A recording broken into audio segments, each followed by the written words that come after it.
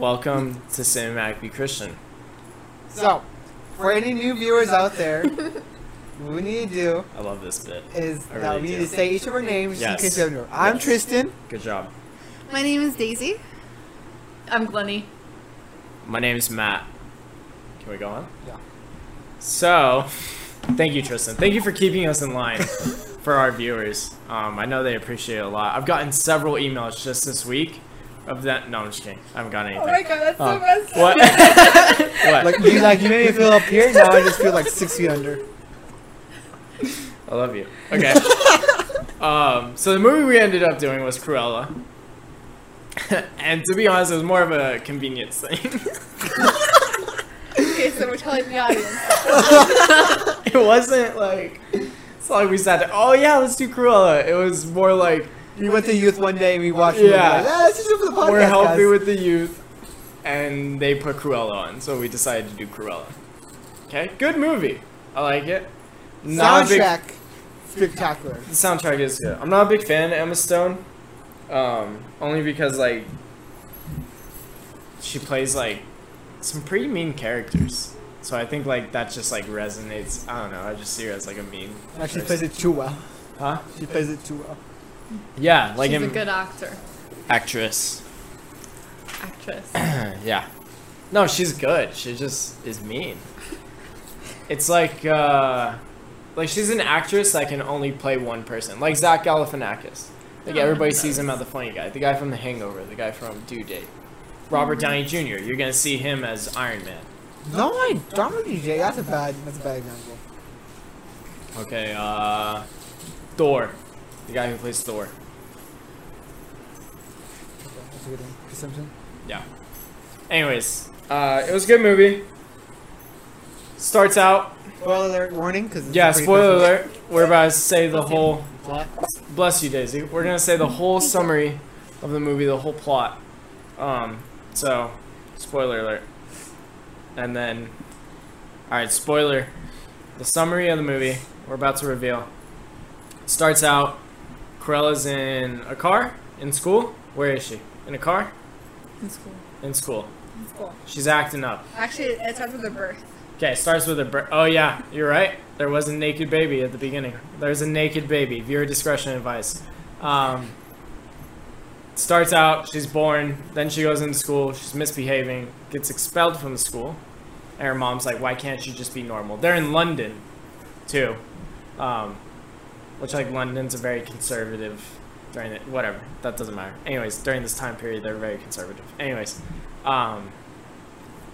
so she goes to school, gets expelled, and then her mom takes her like, they're going to London, and then she stops by somewhere Yeah. To get some like help. to get some help, and it's like some old lady, and the mom's asking her for like money, and then Estella, which is Cruella, goes into the place, and it's like a fashion show, like a party, but she has a dog with her, and then the dog attracts the other dogs, and the 3 Dalmatians are there, and then they chase Estella outside, and then Estella's running outside, and the 3 Dalmatians, the mom and the old lady are talking over like a cliff kind of thing, and the 3 Dalmatians go and they pounce on the mom, and the mom goes over the cliff and dies. That's how it starts out. Wonderful beginning to a movie, might I say. Especially for Disney. Love it. There was something else that she blames herself. Yeah. Even better. She blames herself. It's classic Simba and Mufasa dilemma all over again. And then I told you, I was like, this is just like Lion King, and she's gonna realize it wasn't even her fault. And then he's like, you don't know. Later on in the movie, that's too soon. Anyway, so what happens after that? She. The orphans. Yeah, go. She's like at a well collecting some coins, and she meets these other 2 like orphans there, and they're like, "Where's your family?" And then one of the guys is like, "Well, she doesn't have a family." And so they take her in. Like they live like in a basement, I think, and they become their own little family. They live together until like they're like, I don't know, in their 20s. And they make a living by being thieves. They're con artists. They break into hotels, they break into jewelry stores. Estella makes the disguises because she really wants to be a fashion designer, and like she's always looking at this like one fashion designing place that's there in the city. And then one of her friends, or there's two of them that are orphans, friends, family kind of thing. And then one of them gets them a job at the fashion department store that she wants like to work for. And she starts as a maid, but like they don't give her a chance to do anything else, and she can't even be seen there, so she's like really miserable. And she keeps asking her boss to like promote her and give her a chance, and he's like, nope, nope, nope, nope, nope.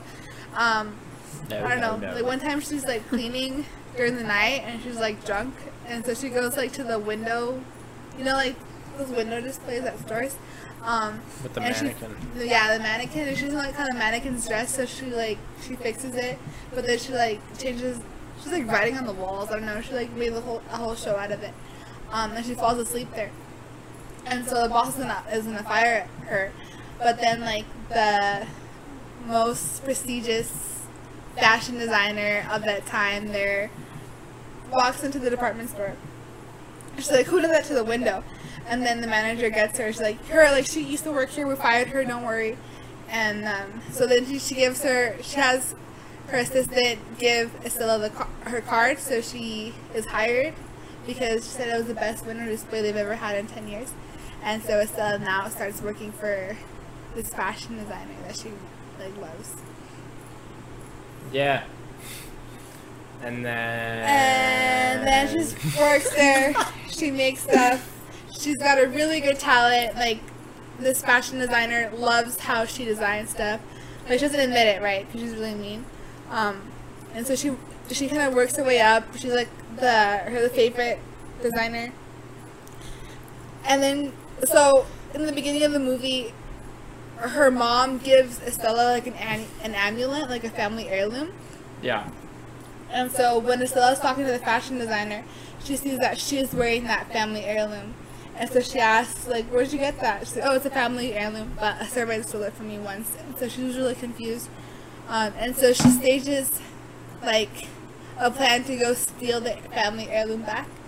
But, like, they need a distraction for them to be able to pull it off. And so what she does is that she pulls off, like, this Cruella distraction. Like, Estella has red hair. A red hair wig, but in reality she has, like, this black and white like hair, Cruella. Yeah. Yeah. Is that what it's called? Cruella? Well, that's what she has in the original, like, cartoon. She has, like, the black and white, Oh, yeah. split. Yeah. She's got the hair. And so it's like it's a black and white party, but she wears like a red dress that she puts on fire and everything, and no one knows that it's Estella. And in that moment, she trashes the whole party, and so the fashion designer calls her Dalmatians onto her using this whistle. And so the Dalmatians like run after her, and in that moment she realizes that it was the fashion designer who, that night that her mom died, she blew the whistle and set the Dalmatians after her. Yeah. So the fashion designer murdered her mom.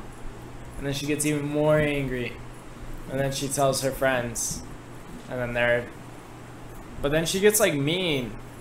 Yeah, she adopts, like, Cruella's, like, very dramatic, very mean, very, like... She has, like, dual personalities. Yeah. And then, like, Estella's more, like, timid, polite. Caring. Yeah.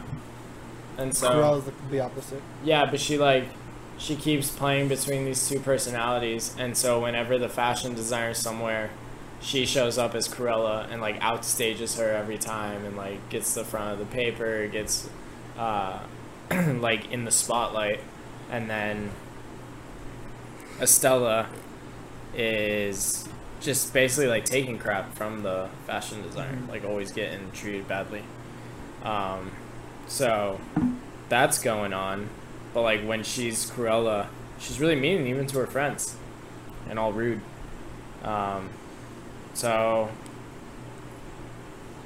what the heck happens after that? I don't know. When Estella's working for the fashion You watched this designer, movie like 3 days ago, Matt. I know. so it was kind of funny, like the fashion designer is looking at the cameras, And so they're clocking out. All the employees are clocking out for break, and so they all leave campus except for Estella. She sits in the corner and she starts working on her next piece. And so the fashion designer grabs Estella. She's like, "What are you working on? Like, why have you hid this for me?" Because she really wanted it for herself, for Cruella. But the fashion designer ends up taking the idea instead, and she wants her to make it. And it's like this beaded dress. And so she works on the beaded dress, and then the fashion designer hides it in a safe. And so they're gonna have like this one Spring Fest. A spring fest where they reveal all their clothing lines and new pieces. And so when they're gonna go get all the dresses, Cruella picked the lock or damaged it so they can't open it, and when they do open it, all of these moths fly out of the safe, and then you realize that instead of beads on the dress, she puts cocoons. Yeah. And butterflies come cool. out, or moths or something. Yeah. And Estella, because Cruella showed up that night. Yes. Yeah. No. Estella was supposed to show up to that clothing line outing fashion spring fest, but she didn't. And across town, Cruella was having a concert fashion show herself. And so because Estella didn't show up that night, and the fashion designer already had a little bit of a hunch it might be Estella. She confirmed that Estella is Cruella, and she knows where Estella lives, and so the fashion designer and all of her bodyguards go to Estella's house. They tie up her friends, and she said I'm gonna kill you, because there can only be one of us. And then Estella says, "You killed my mom, and that's why I'm so vengeful for you." And she's like, "You have to be a little bit more specific." So yeah, you realize that she's murdered killed so many a lot of people. Yeah, she's like, "You have to jot my memory." Yeah. She burns her house down. You think she dies. The paper thinks she dies. Everyone thinks she's dead. But the butler of the fashion designist saved her and is taking care of her. And she says, "Why are you doing this?" And he ends up having the amulet that they tried to steal. Yeah. To a key to a treasure chest. And so she opens the treasure chest, and it's a deed. It's a deed to the her house or the mansion or whatever they live in. It's her birth certificate too, I think. Okay. Yeah. Her actual saying who her real mom is and everything. Yeah. That's true. And you find out that the mom is a fashion designer. Shocker. Yeah. And I called it in the beginning. I told you, dude. And so then, so the mom's the fashion designer, and then she comes to this thing of, "I've never been Estella," and she goes to that well where she keeps visiting throughout the movie to talk to her who she thought was her mom, and she's like, "Turns out you're not my mom. Turns out Estella never existed. This sweet girl that you tried to build up, and I've always just been Cruella." So now she gives into this mean side of her, this kind of nasty, brutal side. And then, why was she wearing that mustache? Why'd she dress up as? Because everyone thinks she's dead. Oh, everyone thinks she's dead, so she wears the disguise, and she goes and gathers up her team again. And she's trying to get her friends to come join back on. They're like, "No, we're not doing it. Why would we go with you? We don't like Cruella. We like Estella." And she goes, "The fashion designer is my mom."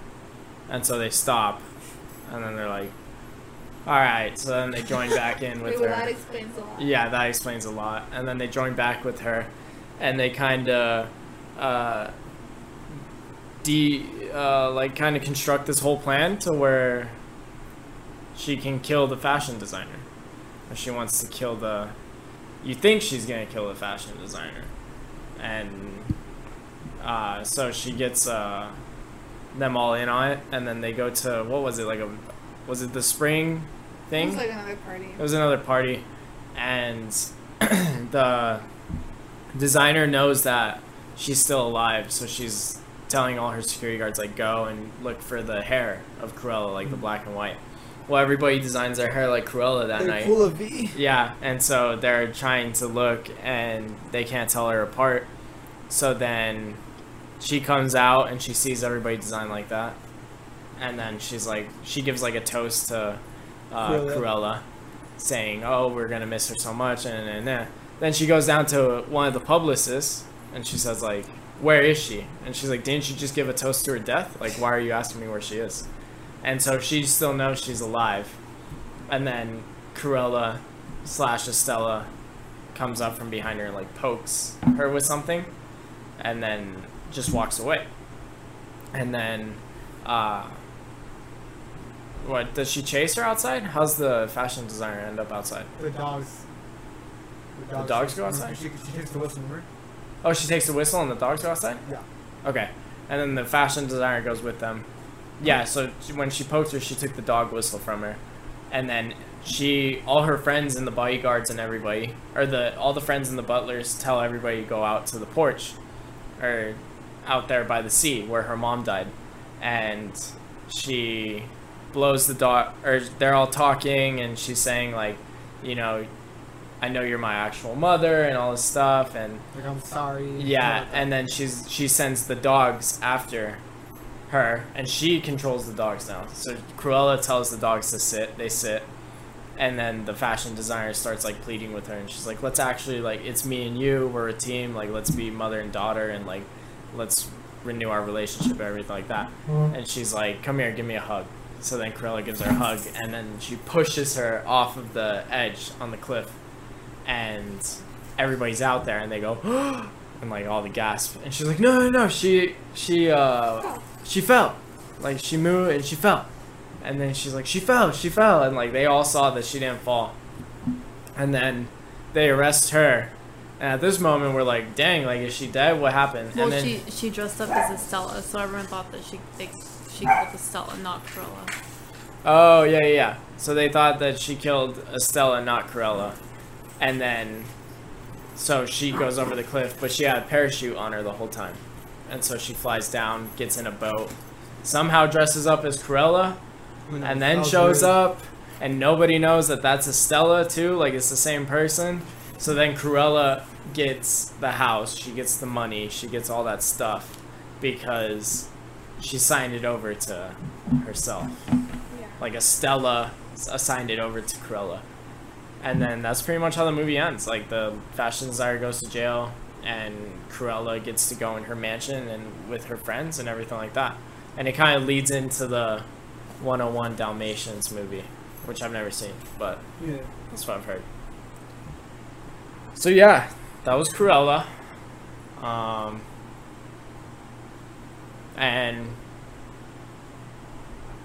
yeah, I don't know, dude. Emma Stone's okay. She's alright. Right. The first point we had was about like how her friends keep like helping her out even though she's being so mean to her. And they keep saying like, but they don't just like take it. Her friend confronts her and says like, "We don't like Cruella, we like Estella, and like you're being mean to us, you're being rude," and everything like that. And she's like, either take it or leave. Like, that's what she poses them with. And so yeah, like that reminds us of the church in a little ways. So yeah, in the church we have our friends that we can depend on to make sure that like everyone or each other is like keeping us in check and like staying on track and looking towards God. And so it's important to like make sure you call out, I guess, your friends like when they're not doing that, and to not just let them keep going down like a sinful path, and like kind of just redirect them towards God, I guess. I don't know what's that. Perfect. You have a verse? Yeah, and Jesus talks about that specifically in the church, and he says, if your brother sins against you, go and tell him his fault between you and him alone. If he listens to you, you have gained your brother. But if he has not listened to you, take one or two others along with you, that every charge may be established by the evidence of 2 or 3 witnesses. If he refuses to listen to them, tell it to the church. And if he refuses to listen even to the church, let him to you as a Gentile and a tax collector. Let him be to you as a Gentile and a tax collector. And like throughout the movie, I mean, he says it one time, because she calls them like imbeciles or something. Yeah. He's like, you can't talk to us like that. And then another time he like sits down with her and like in private and talks to her, and like she still won't change. And I think like the third strike is she just they didn't want anything to do with her. Like they left her and they were like, that's it, we're done with the friendship. But it was the moment that like she came back and apologized that like they became friends again. So yeah, I mean, what's that other verse that Jesus says, like, if your brother sins against you but repents, you must forgive him? Yeah, because your Father in heaven has forgives you. Yeah. So I mean, 7 times fold? So like 49. So 49 times you have to forgive that person. And I feel like the friends do a good job of resembling, like, you know, discussing stuff with her. They're very gracious, but they're also like stern. Like they're not going to take abuse. It's clear that they're in it for like a mutual friendship, but they do forgive her ultimately. So And it's something like very rare that we see in the church today. I feel like conflicts are always handled like the wrong way. yeah, Yeah. it's more like you're against me, or like it's me against you, I'm right, you're wrong, rather than keeping an open mind and thinking like, this is my brother or sister in Christ, like maybe I should keep like a gracious heart like they're doing to me. So Or sometimes I even feel like it'll be handled like if it was a business. Like they'll go to the pastor. Yeah. And like, okay, like you're having like troubles in this ministry. Well, like we'll give this ministry to her and this ministry to you instead of like reconciling. yeah, it's weird. Yeah. It's weird how church is handled. It's Yeah, more you're like a right. judiciary. It's like they just pick up the judiciary system from like the government and stuff like that. Yeah, you're right. More government based than church based. It's weird, dude. It is weird. So next point we saw was like without Christ, like everyone strives to be like the best, Right. like to be first. So they push people away, like Cruella did. They put each other first. Like someone has a goal in mind, they won't let anyone stop them from their goal. But like with Christ, we do the complete opposite. Like we put ourselves last, and we let Well, everyone. we try. We try to put ourselves last, and then we put everyone. goal. It's the yeah, goal. it's a goal. We try to put everyone first before us. We turn the other cheek. Yeah. We serve people. We wash your feet. We be humble. And Cruella we're supposed to be the complete opposite of Cruella, basically. We put others first, put ourselves last. Be respectful, like stuff like that. Yeah, I feel like for her it's more of like an empowerment, like an ego thing, like building yourself up. Yeah. I think a lot of times, like nowadays, like there's that self-love, and like there's that social media, there's Like the achieve your empowerment. dream without no one telling you. Yeah, anything. like there's always been something in you, and like Christianity is more like there's never been anything. There's something in you, but it's sin. Like it's not of you. Yeah, It's it's something not, in you, but it's not of you. Yeah, it's not something that is good, and so I would say, yeah, like Christianity kind of flips the opposite, as you were saying. We are called to basically be like the lowest on the earth compared to everybody else. This is a verse that says Philippians 2:3-4. Do nothing out of selfishness, selfish ambitions, or vain conceit. You got it. Almost. Conceit. But in humility, consider others better than yourself. Each of you should not look not only to your own interests, but to the interests of others. Yeah. That's hard. That is hard. That's really hard to do. I think that's the ultimate sin, is like selfishness. I Yeah. think that's like, I think that's what began it all and everything. I mean, second to blasphemy against the Spirit. well, yeah, that's a like unforgivable sin. Yeah. But like, I think that what all of our sin is grounded in, it's like selfishness. Yeah. I would say. But yeah, that's tough, man. Because like we may feel like we're doing that too, like we're putting people before us, like, and we could even be selfish in our own actions, Selfless, or yeah. selfish in our selflessness, quote Yeah. unquote, you know, which Like we is do it crazy for our to own think about. glory. Yeah, like we do it like, look how good I'm doing. Well, at least I'm doing this, and like it's in the back of our mind. So then that, not even that counts. Yeah. So like, how often do we actually practice hard to true be selflessness? Selfless. I feel like it's impossible to be selfless without being selfish. You think? Yeah. You think it's impossible? I don't know, man. I don't know. I feel like you could do it. I feel like there's been times in my life where like, there's been points where like I'm like, okay, this, I felt like true selflessness, but like most of the time when I'm doing something, like it's more like something within me. I'm like, well, at least I did this, or like, well, at least I have that, Yeah. or you know, to make yourself feel good.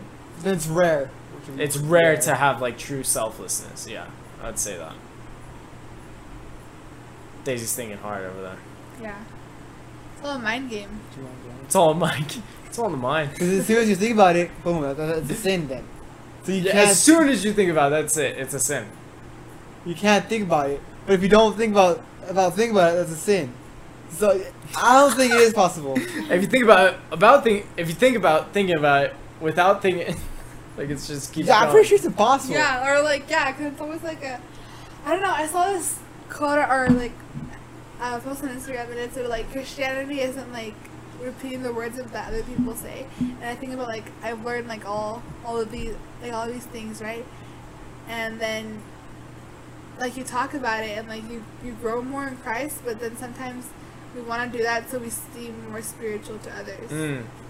Or And even then- like to assure our salvation, or like Yeah. make us And feel not, like we're not actually. because we desire, and then it's like, oh my gosh. Yeah, that's tough. Yeah, then it's all a circle, and then like, yeah, then everything that we do is selfish. Like we're not actually doing it for God's glory. We're doing it for like so we Ourselves. can seem like more like we seem that we have the Like we're the real deal. Like we're Yeah, actually yeah. what we call ourselves to be. Yeah, I remember. I think there's like an old theologian that talked about that. I was reading the book with Jordan, and he was saying, you know, like I had like piety, like I felt that, but it was self-righteous piety, and like Yeah. I would go and serve, and he's like, but I was only doing that to make sure, to reassure myself of, you know, I am this real deal and everything like that. And I remember Jordan looking at me and he's like, so then what are we supposed to do?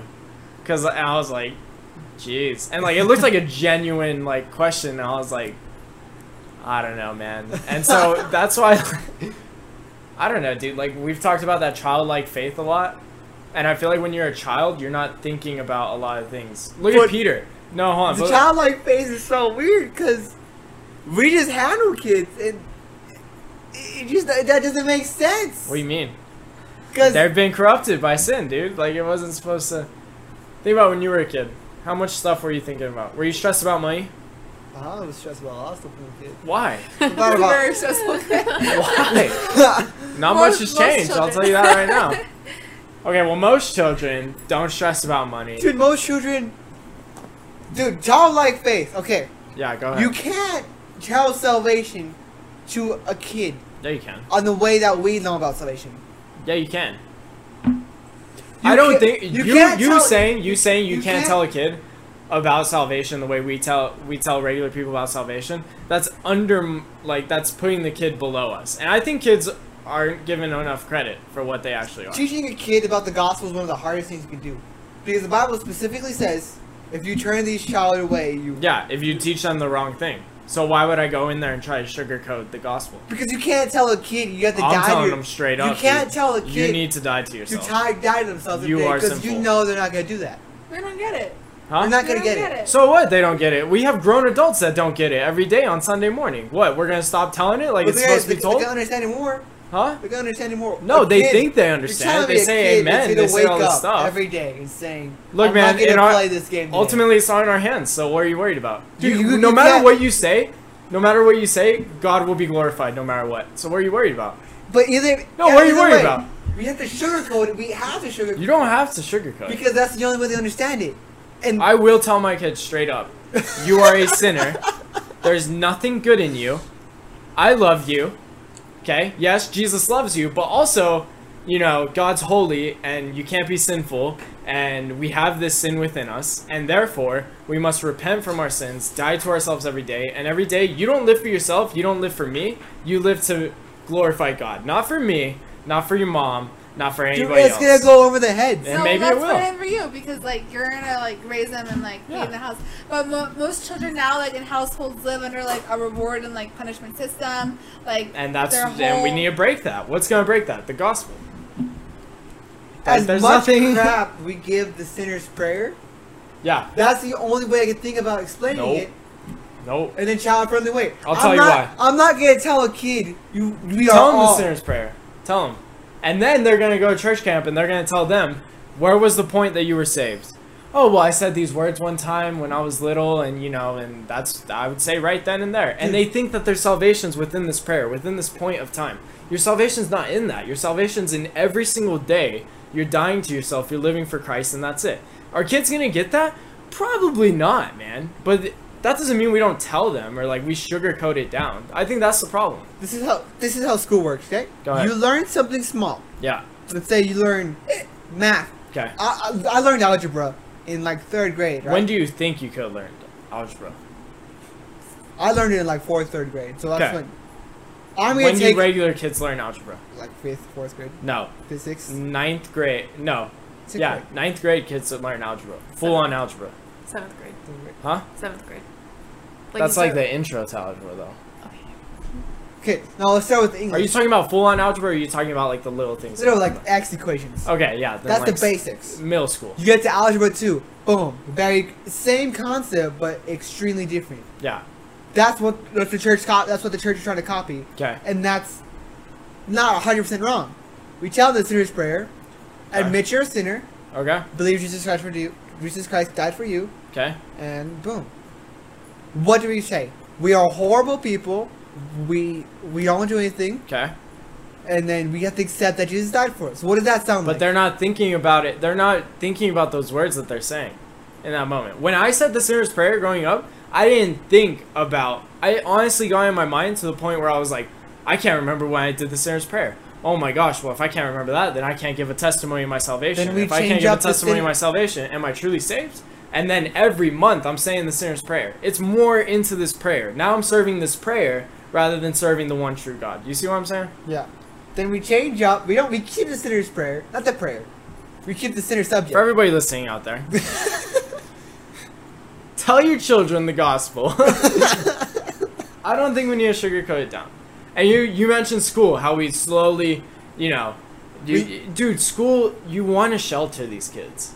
I remember being in school and like there's certain things teachers can't talk about. There's certain things that they can't cover, whatever. There's certain things I I went can't into cover it- the church. I went into an American history class, and this is what I'm saying the problem is. I went into an American history class, the guy showed us JFK's head getting blown.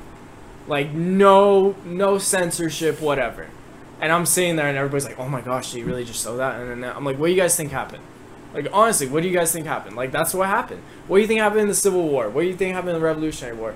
Look, we're meant to be sheltered, but that's not how the world is. It's not this place where we just keep to say, like, you know, do your best and try this and you'll be good and people are going to care for you and all this. No, like, it's not a good place. And I feel like kids can learn things way sooner than other kids. Look at China. They're brutal to their students. Absolutely brutal. You look at a skyscraper, that's getting built in a day in China. We look over here, they can't finish a road within a year. You see the issue? Because we're sugarcoating, we're protecting, we're bottle feeding, like we're doing all this stuff. And I don't think we should do that when it comes to the gospel. Do it with school, do it with whatever. I don't care about that. That's not going to determine somebody's internal dwelling. But I don't think we should sugarcoat the gospel at all. I don't think he's saying like sugarcoat it, but like just introduce it in like steps so it's not like all just like bad at once. Cause like No, yeah, but I don't think we should be telling these kids, say this prayer and you'll be good. You should, instead of saying that, like the beginning steps of salvation.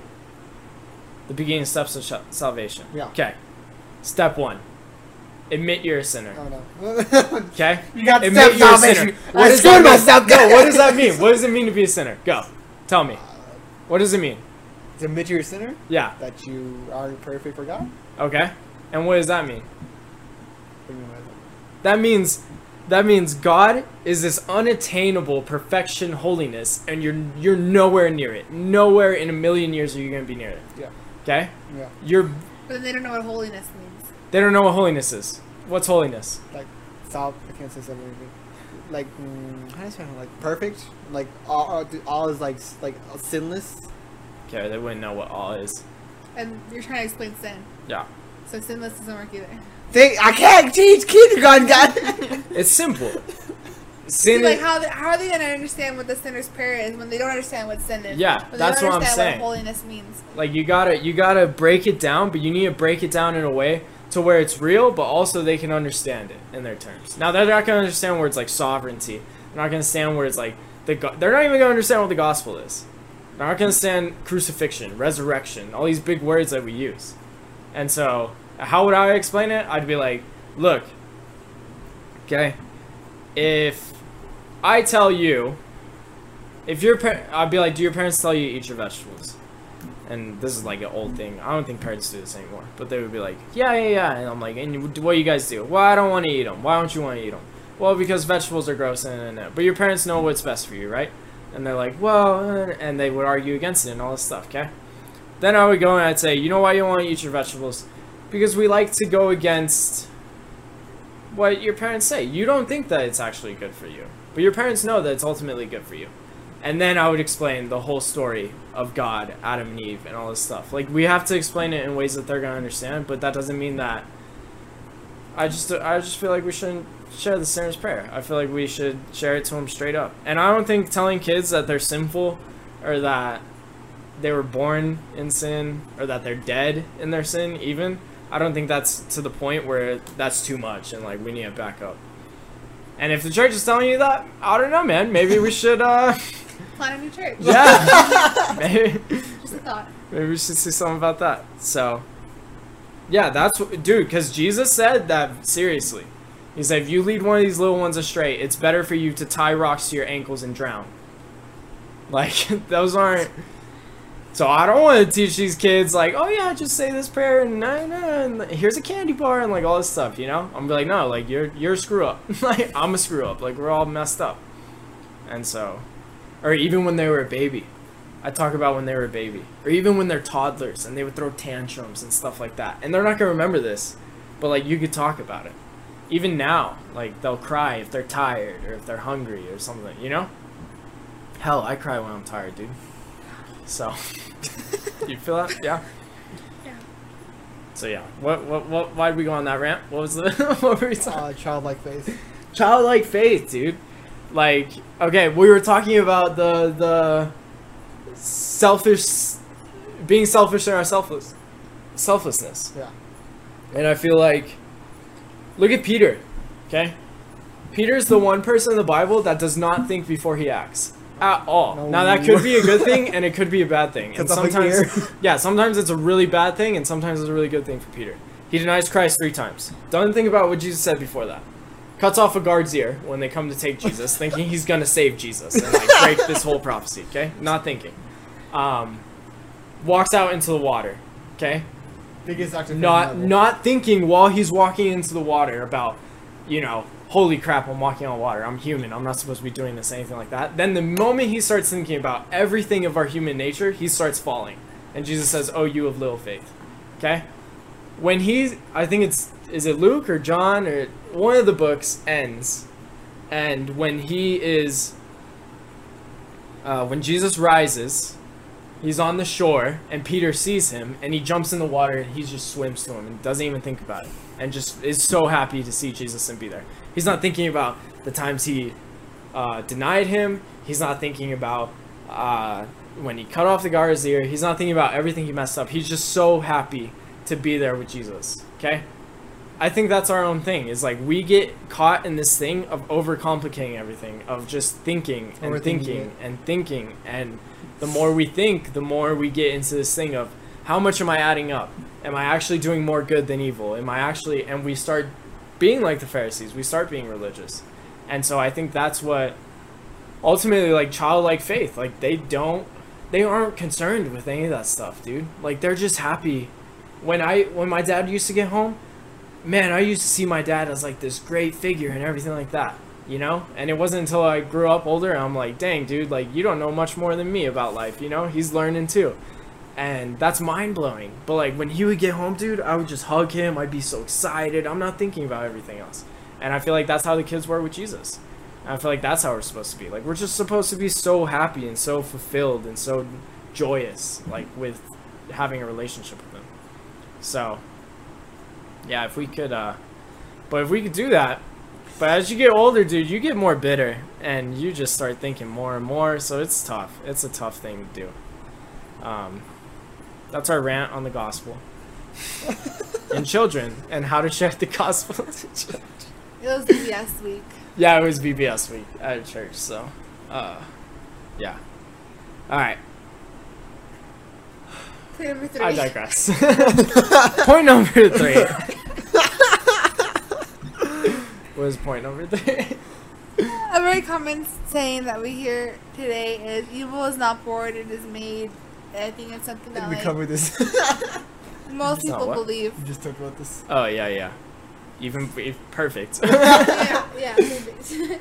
That most people believe, like everyone is good and like you're not really bad until like you learn how to be bad, or like people who are bad like they, because they come from a bad like circumstance, bad household. What was cool about the movie Cruella is that they kind of flipped that around. Like she was good, and then she realized like I was born evil. Like I tried to learn what good is, but like I just can't learn it, and it's not who I am. I'm an evil person. And we have Ephesians 2:3, which says, all of us who lived among them at one time, gratifying the cravings of our flesh and following its desires and thoughts, like the rest, we were by nature deserving of wrath. So naturally, we're children of wrath. Naturally, we choose sin. Naturally, we go against what God's about. Naturally, we want to like choose everything that's opposite of the Spirit. And I feel like that's a common like misconception. I think that like the church will believe that, but if you're good, you're good, and if you're good, like you're like it's gonna be okay as long as like you make the right decisions. But we don't make the right decisions, and we need God for like everything that we every decision that we make in our life. It's hard to think about, huh? Yeah. Yeah. I mean, and I think there's even like faiths that teach around the world, like, you know, you start at this point, and like if you do this, you move down to this point. If you do that, like you start out at a point where you're good, like, and you're fine. And Christianity kind of takes that and says, no, like you're dead, and that's it. Like there's no saving yourself. There's no desire within you to do good. That's what Romans 3 says. And you know, you're just, that's it, you're dead. Like you don't want to obey God, you don't seek God, none of this stuff. So it's not an easy thing to digest, because we honestly do think we're good, and that like people can do good things and like be good people. For to God, our most righteous deeds are like filthy rags, dude. Yeah.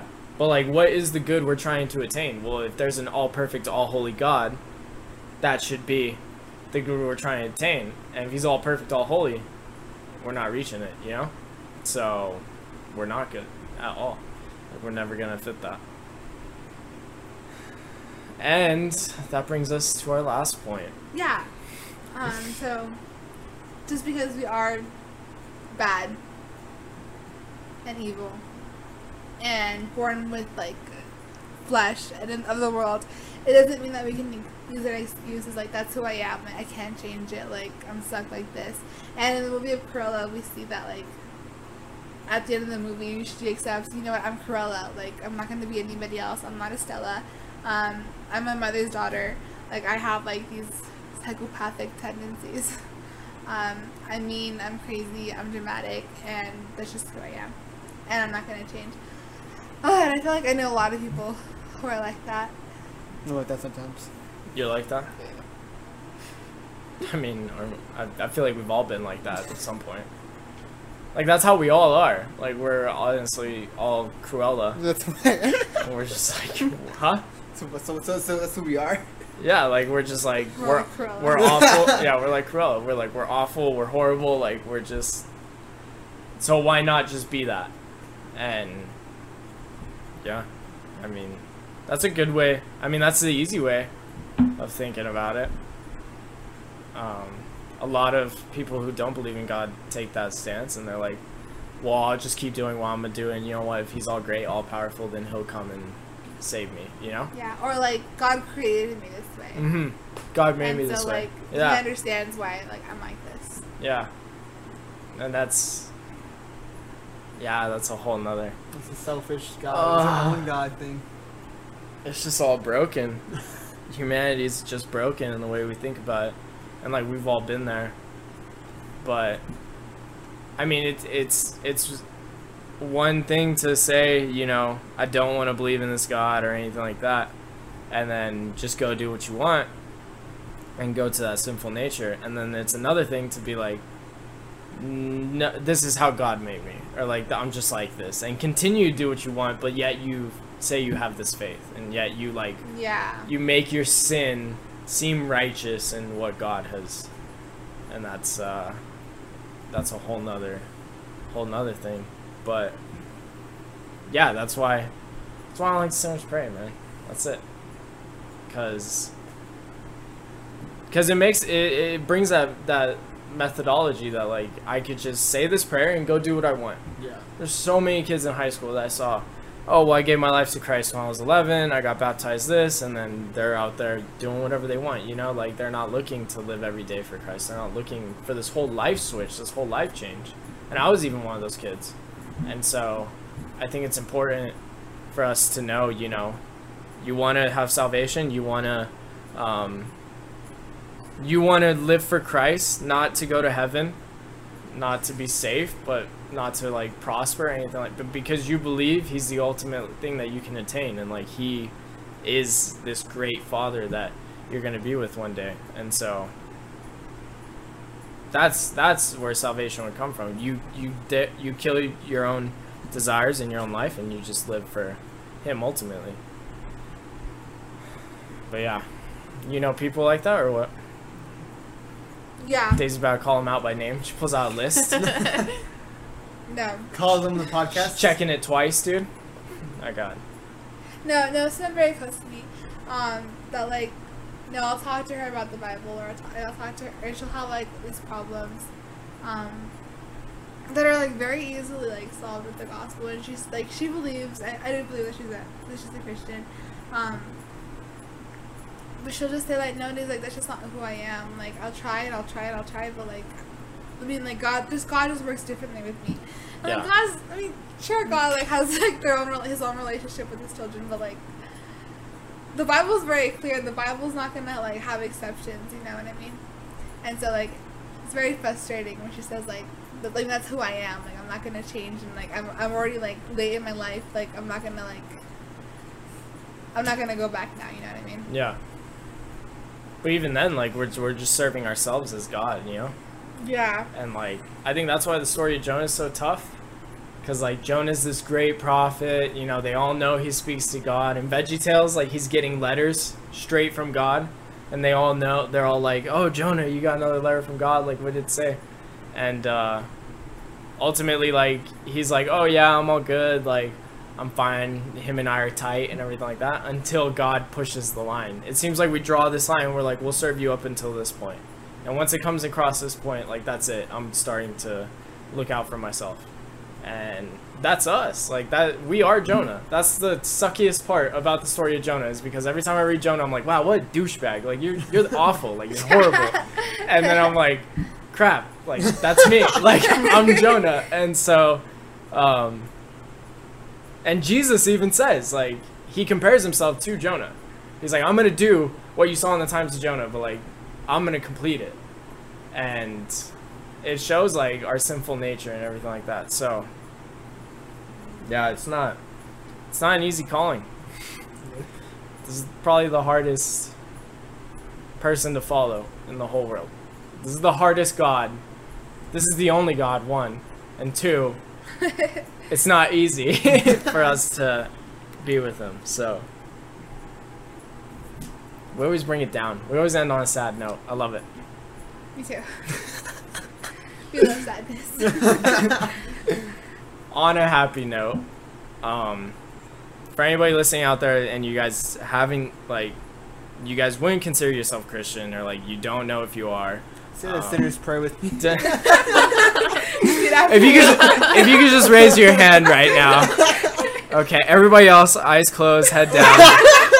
If you just raise your hand, I see you. I see you. Thank you. I see you. I see you. That's what they do at every single church. I see you. Yes. Okay. And like, I want to pick my head up and look at like who's raising their hand. You know, like why you gotta say I see you? Like, so,